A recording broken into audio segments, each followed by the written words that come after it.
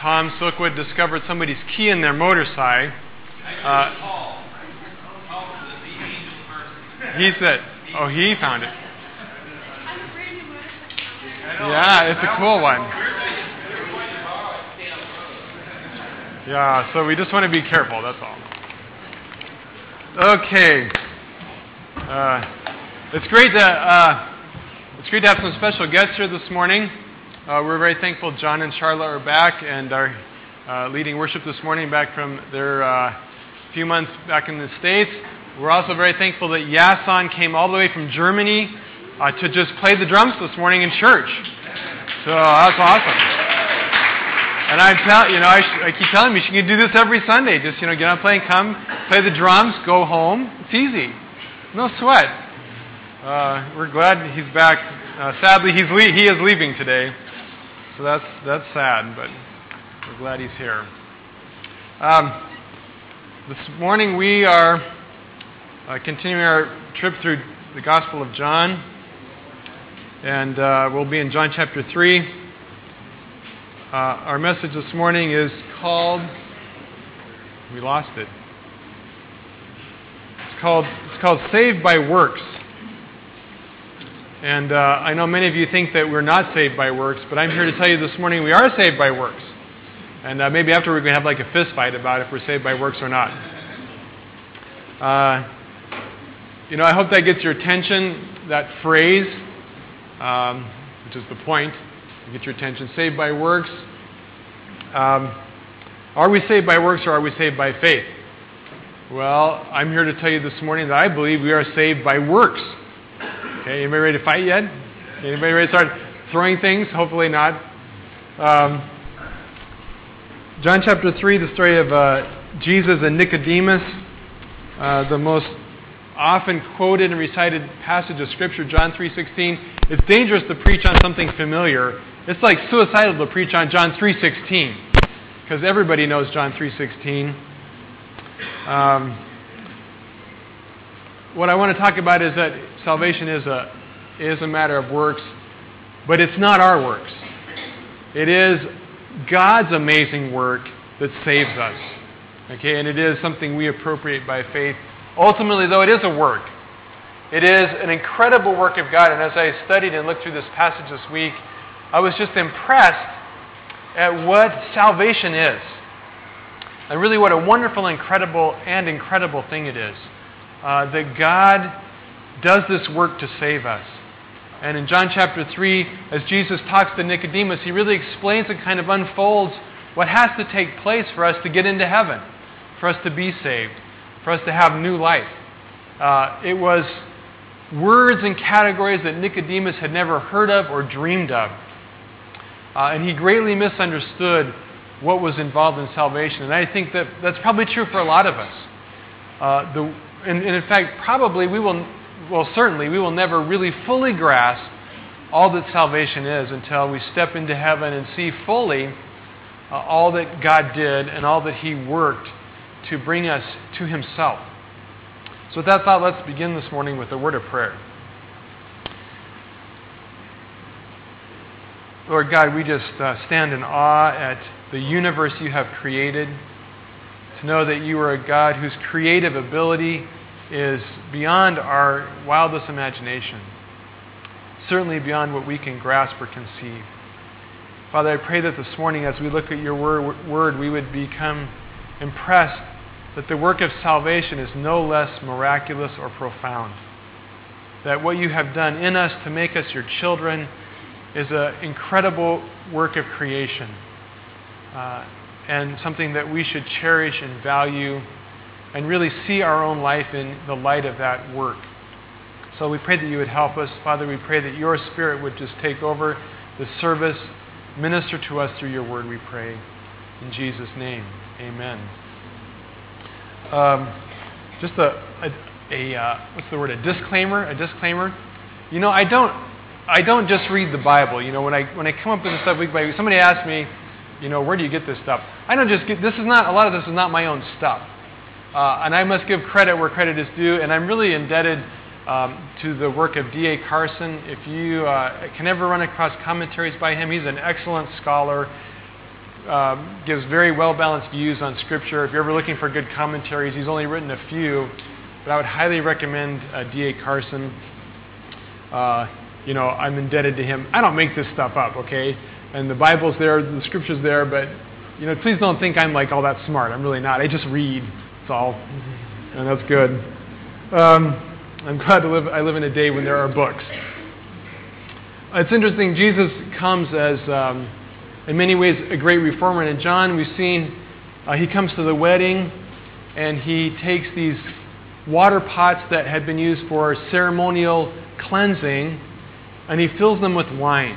And it's a great picture of Jesus undoing and really refitting the customs and traditions of Israel and filling them with new wine. The new wine of His purpose, His glory, His joy.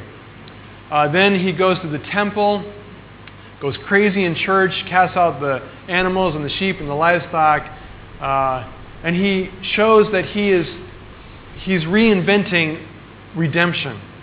That no longer will people be saved or redeemed by animal sacrifices, that He would be the ultimate supreme sacrifice. And so He's showing that He's doing away with that. He's doing away with the temple and its function as a building, and He's making a new holy temple based on His own sacrifice. We come to John chapter 3, and Jesus meets up with a rabbi. And if I had some good Catholic rabbi jokes, this would be a good time to insert them. There was a rabbi, a Catholic, and I don't have a joke though, so just laugh. There you go.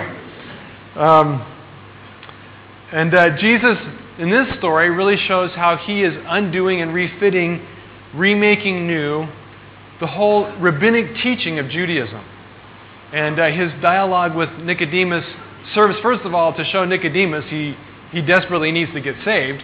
But it also goes to show that all that the Jews taught was short.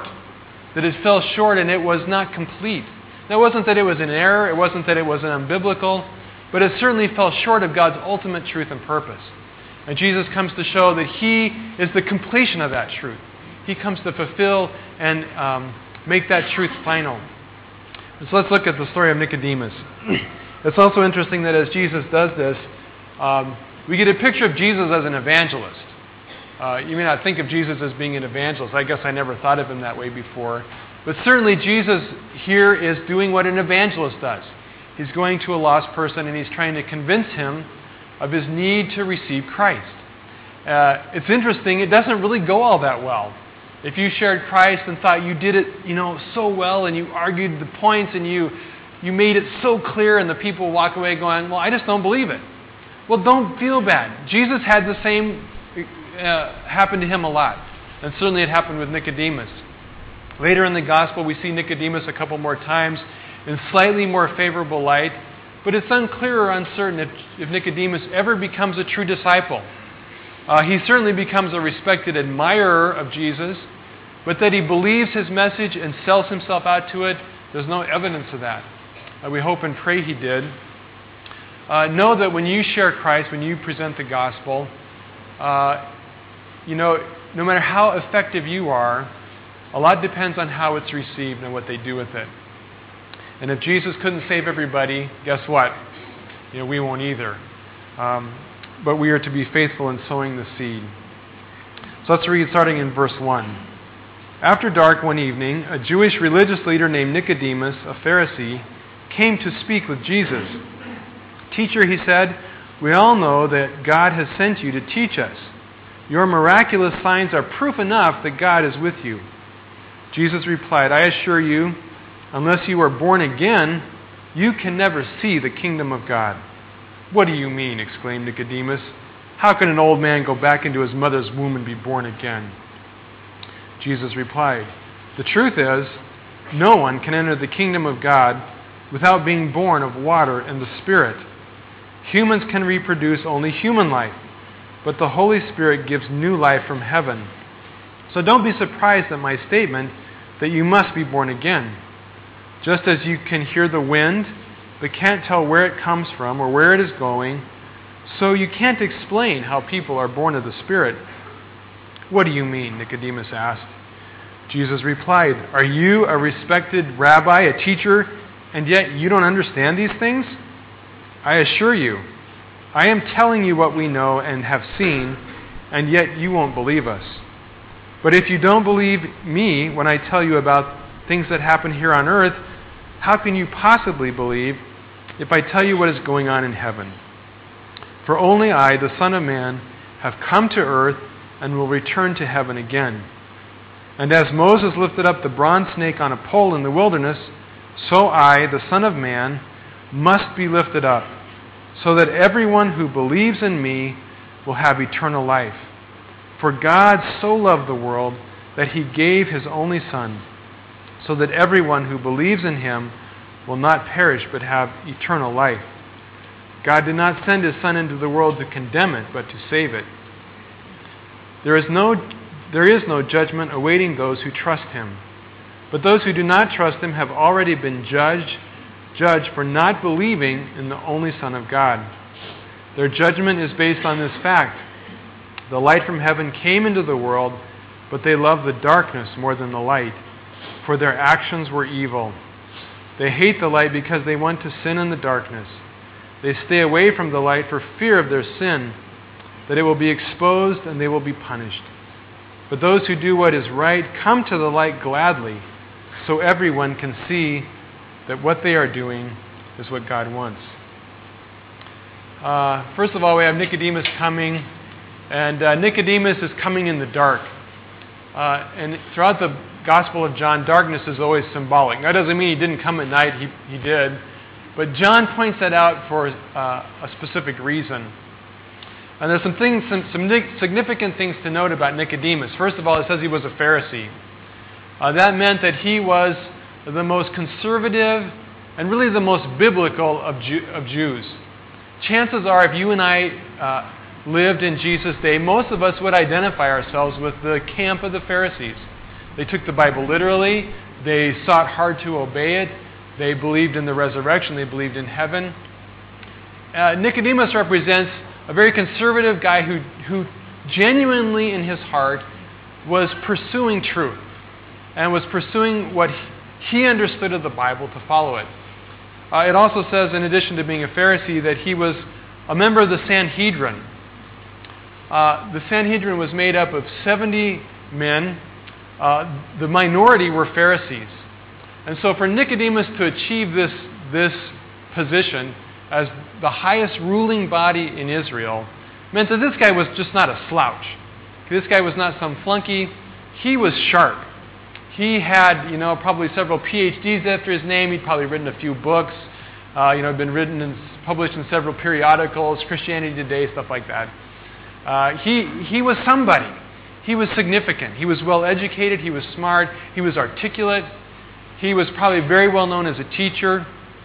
He probably had a significant ministry in the temple, teaching regularly, and probably had a very large following of people who would have subscribed to his teaching.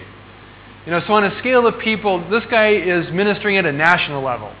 There's those people who minister whose names everybody recognizes.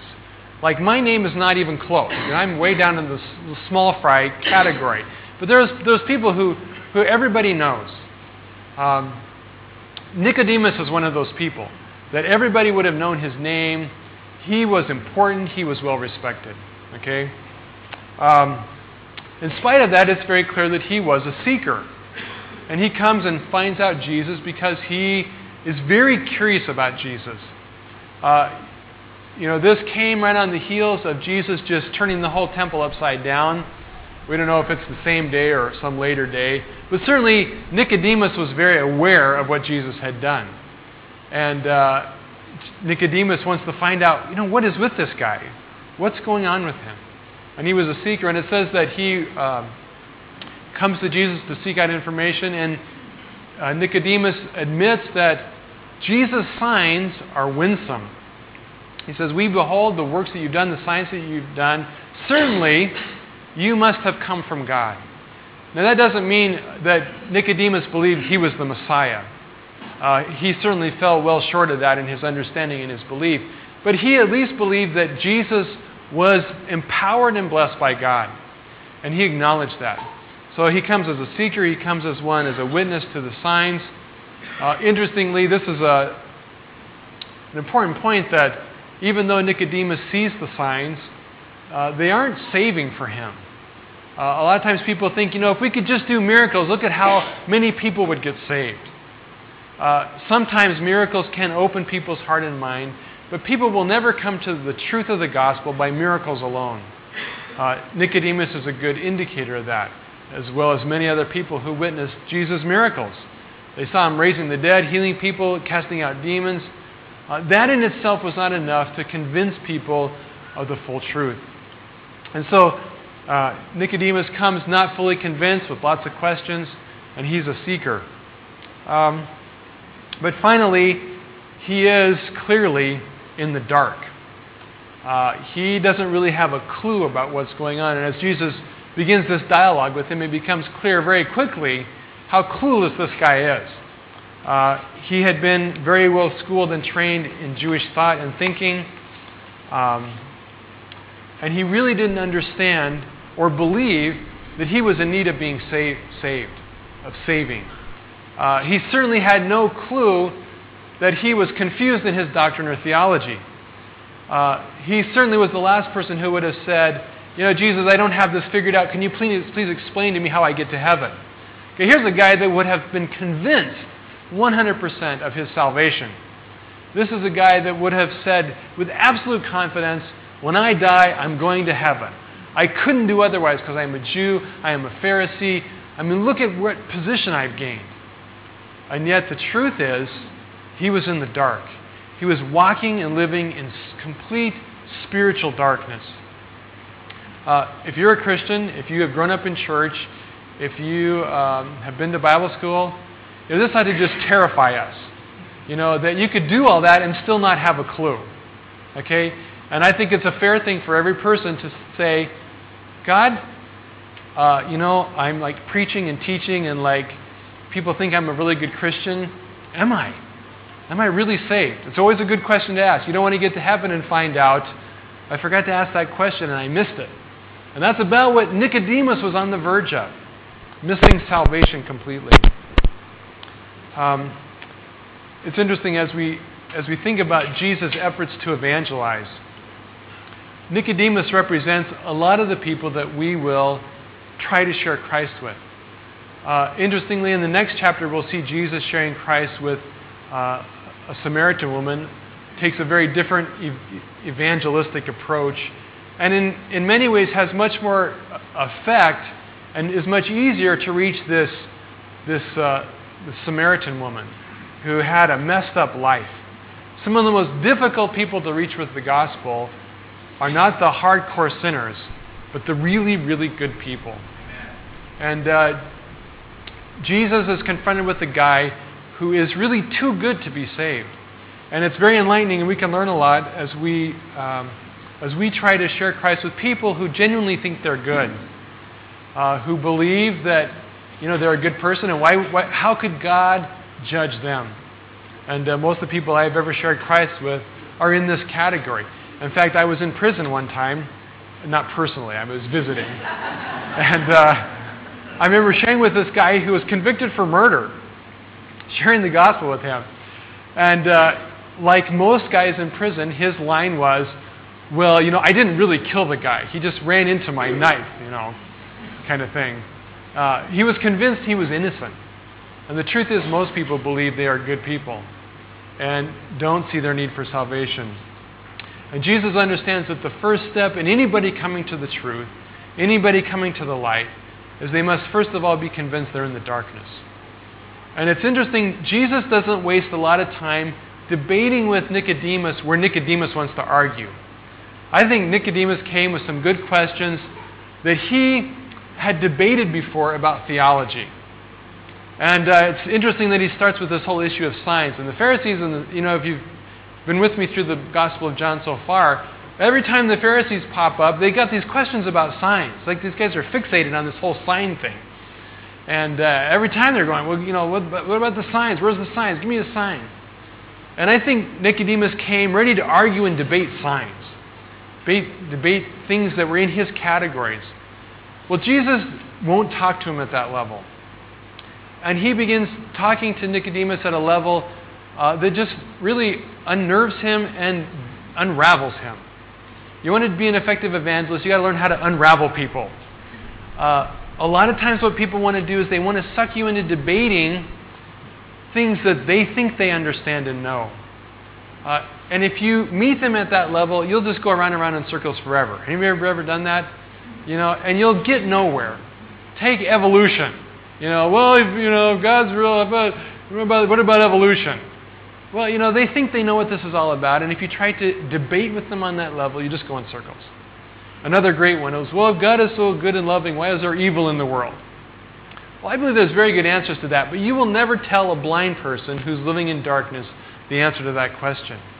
And if you debate them on those issues, you'll go around and around in circles and get nowhere. Instead, what you need to do is step out of those spheres that they know and understand and step into realms that they don't. One that works good for me, and it depends on the person and the context, but one that's worked well for me is to say, okay, so you got evolution and the problem of evil all figured out. That's good. I congratulate you. You should write a book. But here's the real question. Are you happy? Do you know that you are loved? Those are categories that most people who think they have lots of answers can't answer. And we need to get them to the point where they realize they are in darkness. Here's the picture. If you're in a totally black room, totally dark room, and you know where the exit door is, and you stumble into somebody who's finding in this dark room, trying to find their way out, trying to find the door, and you say to them, well, the door's over there, and you point really hard. It's over there. It's there. Okay? Is it going to do any good? No, because they can't see you. And trying to show people and argue these issues to people who are in darkness is just like that. You're trying to point them to a door, and they can't even see. The first step is to say, by the way, did you know you're stumbling around in total darkness? You need to grab my hand and follow me so I can lead you out of the building. So that's the first step. And that's what Jesus did. He says, Nicodemus, you don't realize how in utter darkness you are. And if you want to get out of the situation, the first step is to acknowledge what blindness, what spiritual darkness you are in, and then grab hold of me and follow me, and I will lead you out. So that's the approach that Jesus takes. And in so doing, he really unfolds for us this incredible work of new creation. So Nicodemus comes and he says, well, we know you're from God. You're the spiritual person. We're impressed by your signs and your miracles. And Jesus doesn't even answer his question. He bypasses the whole thing and he goes right to the issue. And he says, Nicodemus, you're not going to heaven, and you can't go to heaven. You'll never see heaven unless you get born again. Now for Nicodemus, this was mind-boggling. And what it really spoke of was his need for a total new work of God in his life. A total new work of recreation by God in his life. He had never heard this before. And he responds to Jesus really with a bit of irony and a tremendous amount of sarcasm. Oh yeah, I'm like 65 years old. You want me to crawl back in my mom's womb and be born again? Ha! Okay? It's not that Nicodemus believed that was what Jesus was talking about. But he really was saying to Jesus, you're talking nonsense. You are talking absolute nonsense. This doesn't make sense. What do you mean be born again? What do you mean I need this new work of creation in my life? Jesus says it again. He says, the truth is you cannot enter the kingdom of heaven, the kingdom of God. You can't go into heaven unless you are born of water and of the Spirit. He says you got to be born again.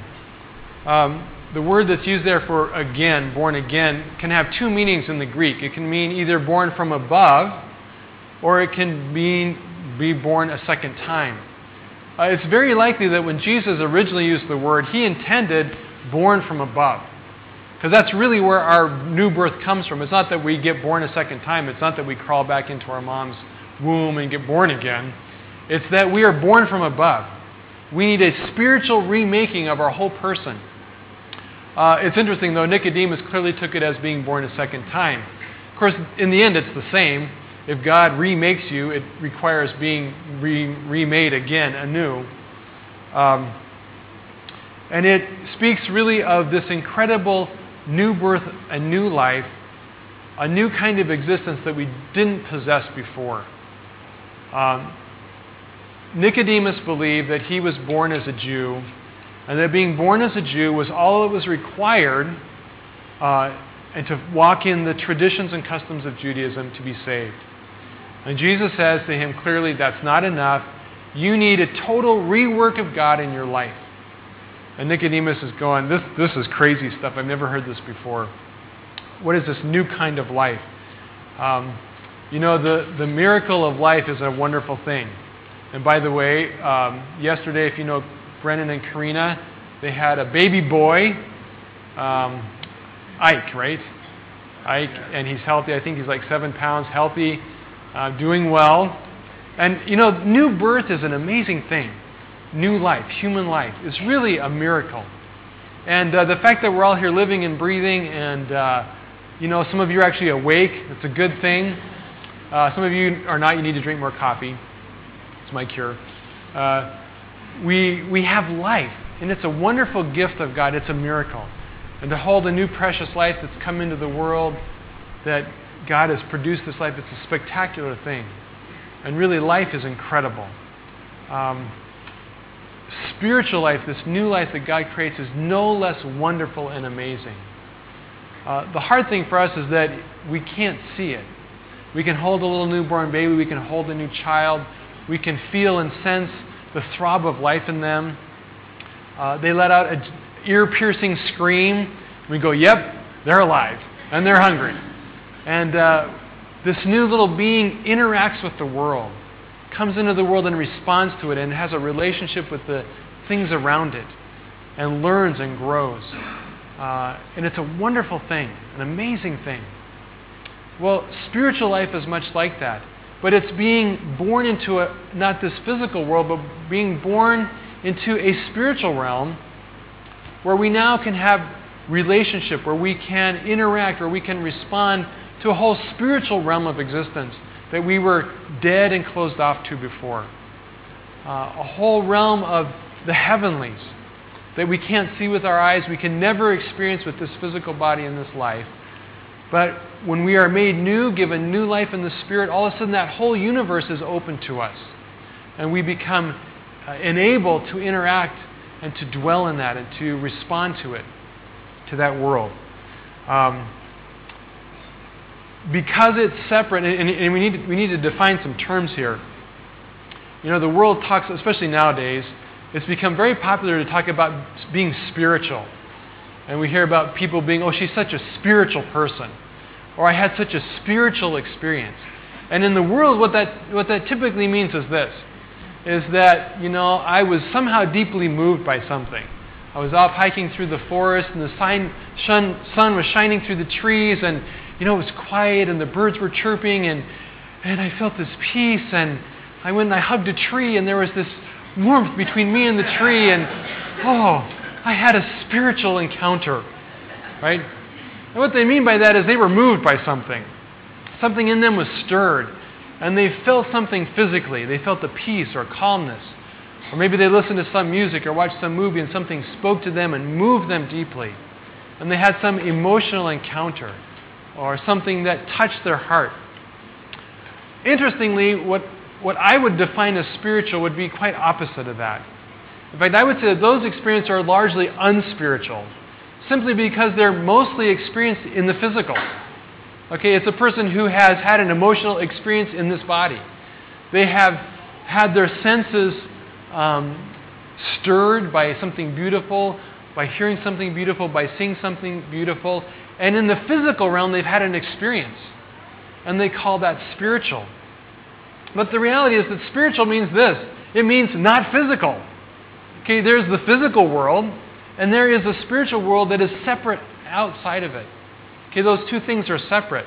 Now, certainly, a spiritual person can be moved by beautiful things. And we can call that a moving experience, and certainly it can touch us spiritually. But by definition, spiritual is not physical. Spiritual is spiritual. And a lot of Christians confuse this, and they think, I got saved, and I didn't feel anything. Well, it's spiritual, and it's not necessarily something you will feel. It's not necessarily something that is emotional. It is spiritual.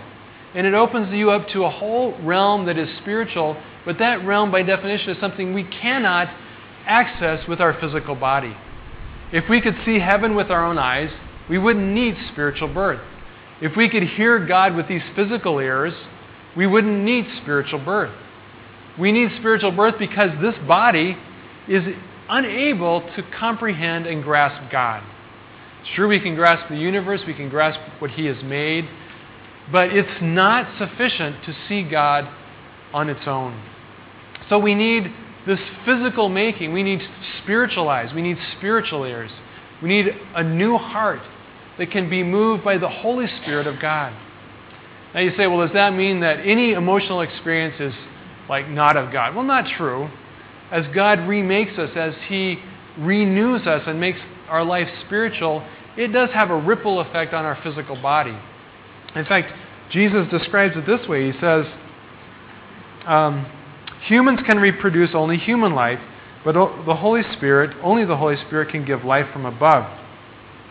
So don't be surprised at my statement that you must be born again. Just as you can hear the wind, but can't tell where it comes from or where it is going, so you can't explain the spiritual life, how people are born in the Spirit. It's like that. We can't see the wind itself. And we can see the winds, we can hear the wind as it whistles through the trees. We can see it as it moves the branches. But you can't actually see the wind. Now, some really smart people will go, well, if there was a dust storm, okay, I got you, we'll give you that one. But generally speaking, you can't see the wind. It's invisible. But it does move things. Well, the same thing is true in our spiritual life. Once we have spiritual life, it does move us in our bodies. It does move us physically. But that's a totally different thing than a person who is moved physically and thinks that's spiritual. You get the distinction. And basically Jesus says, just as we can't understand the operation of the wind, in the same way, we really can't understand the operation of the Spirit within us, because it is separate from our physical existence. About a year ago, I think it was Time Magazine did an amazing article on the brain. And they decided that they could, because they have all this equipment now that can like scan our brain and tell what parts of our brain are working, and they can just see how our brain functions. So they thought they could use this equipment to evaluate people's spirituality. And they did this whole research on worship and on prayer, and they had people pray, and they put these little electrodes all over, and they decided by observing the brain that there really is no such thing as the spiritual. Because when we pray, when we worship, we do these things, it's all just in the brain, and there's no spiritual explanation for it. Well, I would say to that article, duh! Of course you can't see it. It's spiritual. That's the whole point. It is not physical. I don't care how many electrodes or probes or scans you put on a person. You cannot measure with the apparatus of this world what is spiritual. It operates outside of the realm of human existence in this body. And there are things that happen to us spiritually in a realm that science can never measure. And of course, science says if you can't measure it, it can't exist. But I would say if you can't measure it, it can't exist in the physical world. But that means that there must be another world in operation, a spiritual realm. Jesus also says that we must be born of water and the Spirit. And he really talks about this in terms of a work of spiritual formation. We need to be made new. We need this spiritual life. This passage has been greatly debated what this means. Born of water and the Spirit. Many people have interpreted this to mean you're born by baptism and by the Holy Spirit. Baptism in the Holy Spirit. Some people have translated this to mean not Christian baptism, believer baptism, but baptism as in John's baptism. There's all kinds of theories. Well, to understand what this means, you've got to ask one simple question. What would it have meant to Nicodemus? Okay, Nicodemus, as he's hearing this, what would he have understood these words to mean? And in fact, Jesus later really chides Nicodemus for not getting it. Jesus says, okay, Rabbi, teacher of Israel, why don't you get this? And so Jesus implies that he should have understood this. So whatever it meant, it had to mean something in the context of Judaism. and in the context of the Old Testament. Most likely, Nicodemus would have understood it from passages like Ezekiel. And there's a number of these in the Old Testament, passages where water and the Spirit are seen together. And they all have the same general meaning, and they're captured best in Ezekiel chapter 36, 25 through 27, where Ezekiel writes, "Then I will sprinkle clean water on you, and you will be clean. Your filth will be washed away, and you will no longer worship idols.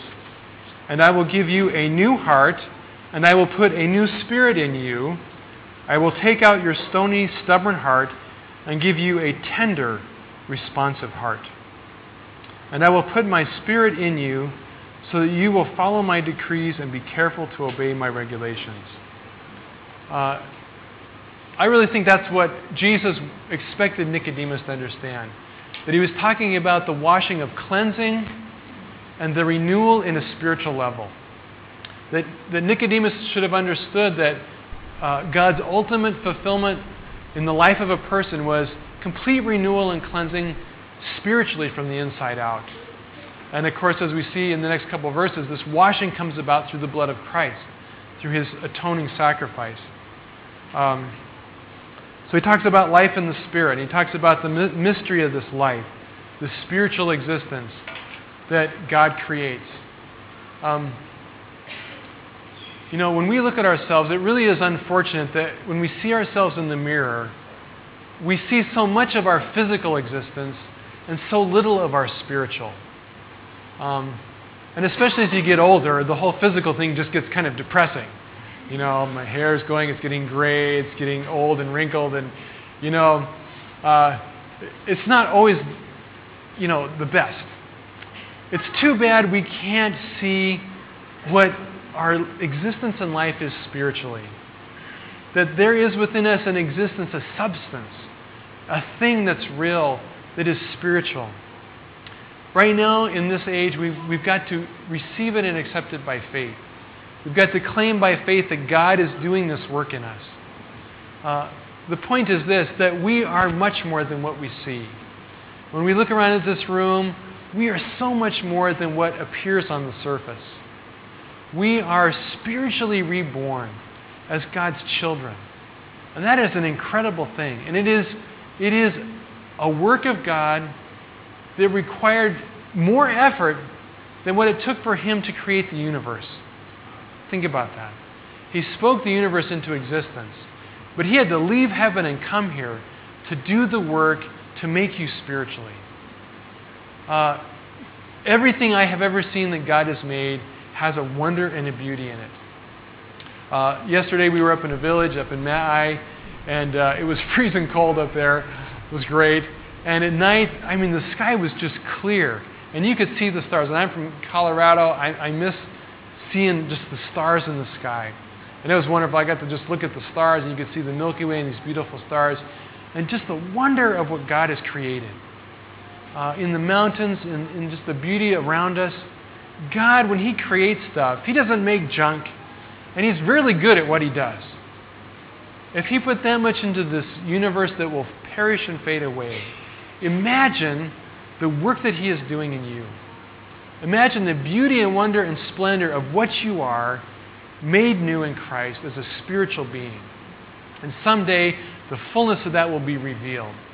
And for all eternity, we will exist as these glorious, radiant, spiritual beings made new by God. That's what we are in Him. And that's what Jesus is urging Nicodemus to. This new life that God wants to create in him. Nicodemus still doesn't get it. And he just flat out says, Jesus, what do you mean? What in the world are you talking about? Okay, this is what I said, you want to unravel people. Well, Jesus was very good at it. He totally unraveled. Here's a guy who was supposed to have all this theology, all these answers. He'd written books. And he was like a well-respected teacher. And he was going, Jesus, I don't have any idea what you're talking about. And Jesus says, what? You're a respected teacher. You're a rabbi in Israel. And you don't understand these things. He says, what I speak to you I know because I come from heaven. This is a work, not only is it a spiritual work, Not only is it a work of God renewing us, but it is a work that is beyond human invention. One of the greatest signs that Christianity is real is that nobody in their right mind would come up with this.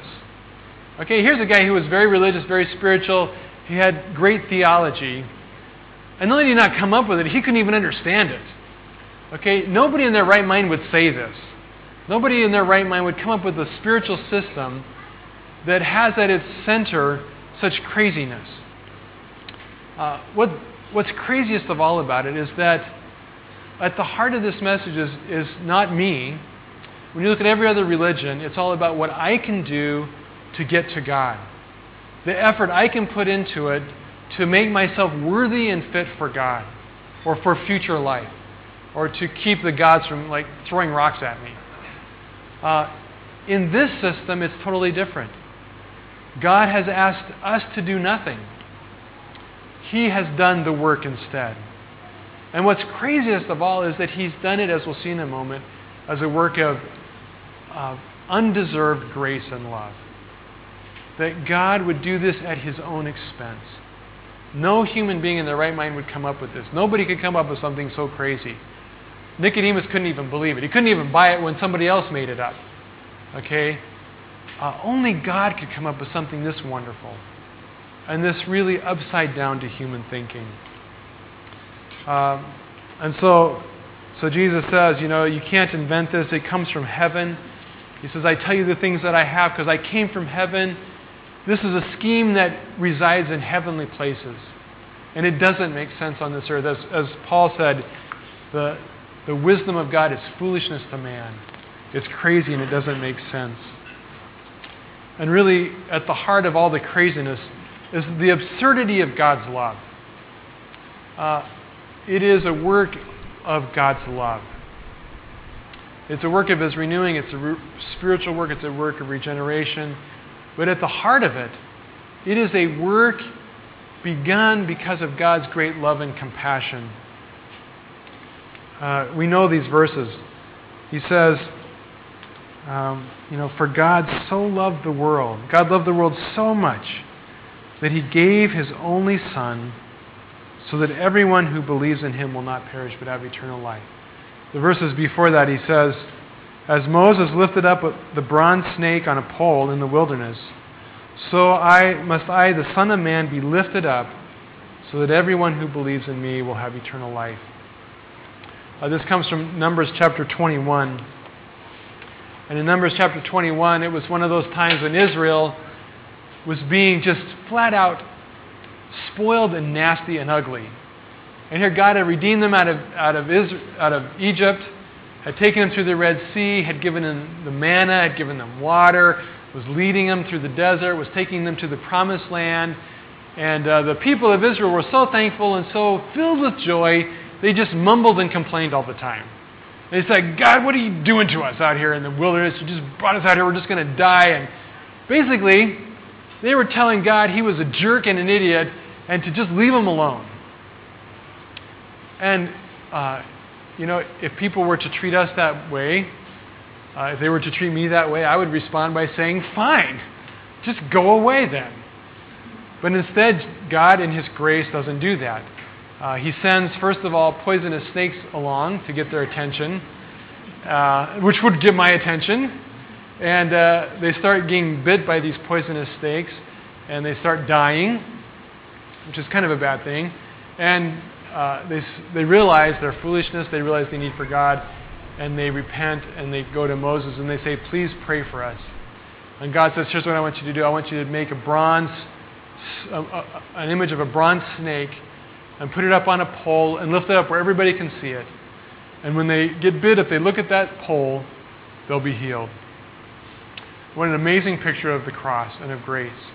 And Jesus says, in the same way, I am surrounded by this rebellious people who hate me. This rebellious people who in the end did kill Jesus in their hatred of the Son of God.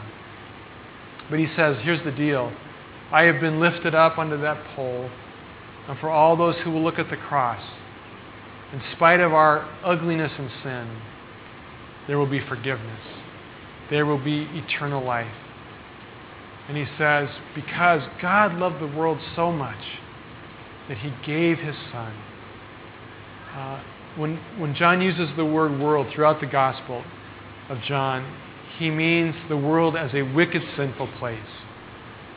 A people who are in rebellion to God. God didn't love a world as a good, happy, fun-loving place where people were mostly good and just needed a little bit of saving. He loved the world that hated him. He loved a world that stood in absolute rebellion and opposition to him. He loved the world that when he sent his most precious Son, killed him because they hated him. God loved that world so much.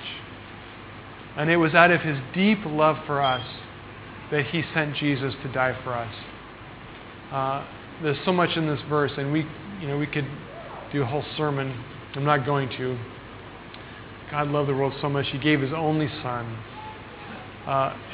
As I said, when God created the universe, it really didn't cost him anything. God did not have to go into his savings account to buy the materials to build the universe. Okay, he spoke it into existence from nothing. It really didn't cost God one penny of his own to build everything you see. But it cost him everything to save us. It cost him the greatest, dearest price he could possibly pay to redeem us when he sent his Son in our place. And he did it because he loves us. For God so loved the world that he gave his Son. Finally, it's a work of his love, of his boundless love. Finally, it is a work that requires faith to do its job. By the way, just a side note, most Bibles, if you have a red letter edition, it's read all the way to verse 21, right? Most likely, in the original Greek, it was not read after about verse 14. Of course, it wasn't really read anywhere in the Greek, and there's no quotation marks. Probably Jesus' dialogue with Nicodemus ends at verse 15. And I won't go into all the reasons why. There's some reasons why scholars believe that probably John picks up the narrative there. And he says this, if it is John, he says, there is no judgment awaiting those who trust Jesus. But those who do not trust him have already been judged for not believing in the only Son of God. And their judgment is based on this fact. The light from heaven came into the world, but they loved darkness more than light, for their actions were evil. Jesus came as the light into the world. The gospel is the light that can change people, but the reality is people love darkness more than light. It's why bringing people to Christ is so difficult, because they're in darkness. And Nicodemus is a great picture of this. A man who comes to Jesus in darkness, total darkness. As religious as smart as he was living in darkness. And it says that men shun the light because it exposes them. It exposes their evil deeds. Here's the question. Here's this religious guy, this respected leader in Israel, this Pharisee. It says that he didn't like the light. He loved the darkness because his deeds were evil. So was Nicodemus some kind of secret, pedophile? Or was some serial, Bible teacher by day, serial killer by night? Put on his mask and go out what was his great evil deed? Was he, extorting money from the temple to run his own gambling operation on the side? What does it mean that, here's this guy who was this Pharisee, this religious leader, this very respected person, that his deeds were so evil, he was such a terrible person inside, that he hated the light? Well, we could look at evil that way, and certainly those things are evil. And certainly we have lots of examples of preachers in our day who have done terrible, wicked things. Drugs, child pornography, immorality, extortion, embezzling. There's plenty of examples of that. But is that really what he's talking about here? I don't think so. I think Nicodemus was a genuinely good person. I think he came to Jesus with every confidence that there was no evil in his life, that he was a good person. So how could John or Jesus say this? They hated the light because their deeds were so evil. What was so evil about Nicodemus' deeds? Well, I think the evil was this: that all of his goodness, all of his good deeds, all of the things he did were done by himself apart from God. You think, well, that doesn't sound so evil. A lot of people ask, and I don't want to get into the debate, only God knows if Mother Teresa was saved.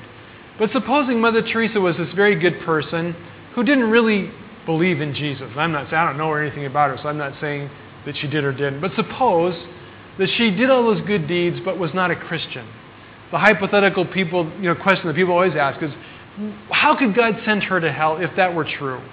How could God judge a person who did so much good in helping others if she didn't really profess Jesus as Savior? Well, the deal is this: if she did all those good things apart from God, then there's only one reason why she did them: to benefit herself, to make herself look good, and for her own benefit and glory. It really is what's at the heart that makes every good deed apart from God so evil. Is if we do those good things not for God's glory, then we do them only for our own glory. And that's an evil thing, because it's selfish and it's done without love. Jesus says to the rich young ruler when he came, same thing. This guy thought he was good, thought he kept the commandments, thought he did all the right things. And Jesus says, he says, what must I do to go to heaven? And he says, well, just keep the commandments. And he says, I've done that since I was a childhood perfectly. And Jesus says, well, then it should be no problem for you to give away everything that you own and give it to the poor as an act of love and compassion. He says, I can't do that. I can't do that. Because he was doing what he was doing out of his own goodness, not out of God's, for his own glory, to make himself look good. That's the most wicked and evil thing there is. That's the greatest evil there is, to live life apart from faith in God. And so that's why Jesus goes on to say, or John goes on to say, they hate the light because they want to sin in the darkness. They stay away from the light for fear their sins will be exposed and they will be punished. But those who do what is right come to the light gladly so everyone can see that they are doing what God wants. Well, what is the deed we do that God wants? Well, quite simply, it's just living by faith. And all the good deeds we produce as a gift of faith. That's the good deed. That's the good gift that we can do when we trust God and follow Him. Let's pray.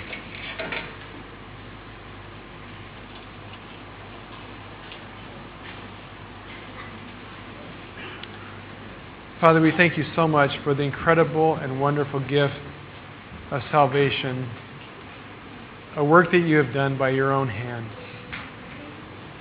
And Father, we just ask that you would, right now in this moment, help us see clearly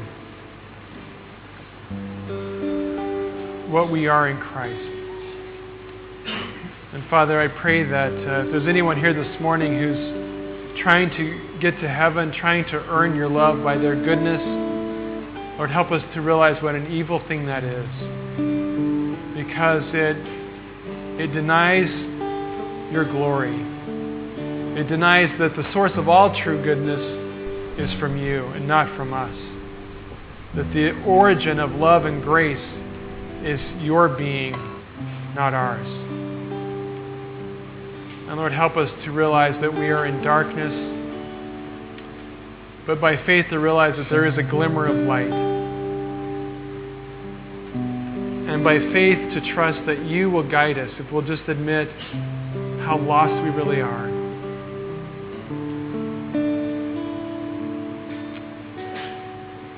And that you are leading us out of the darkness into light.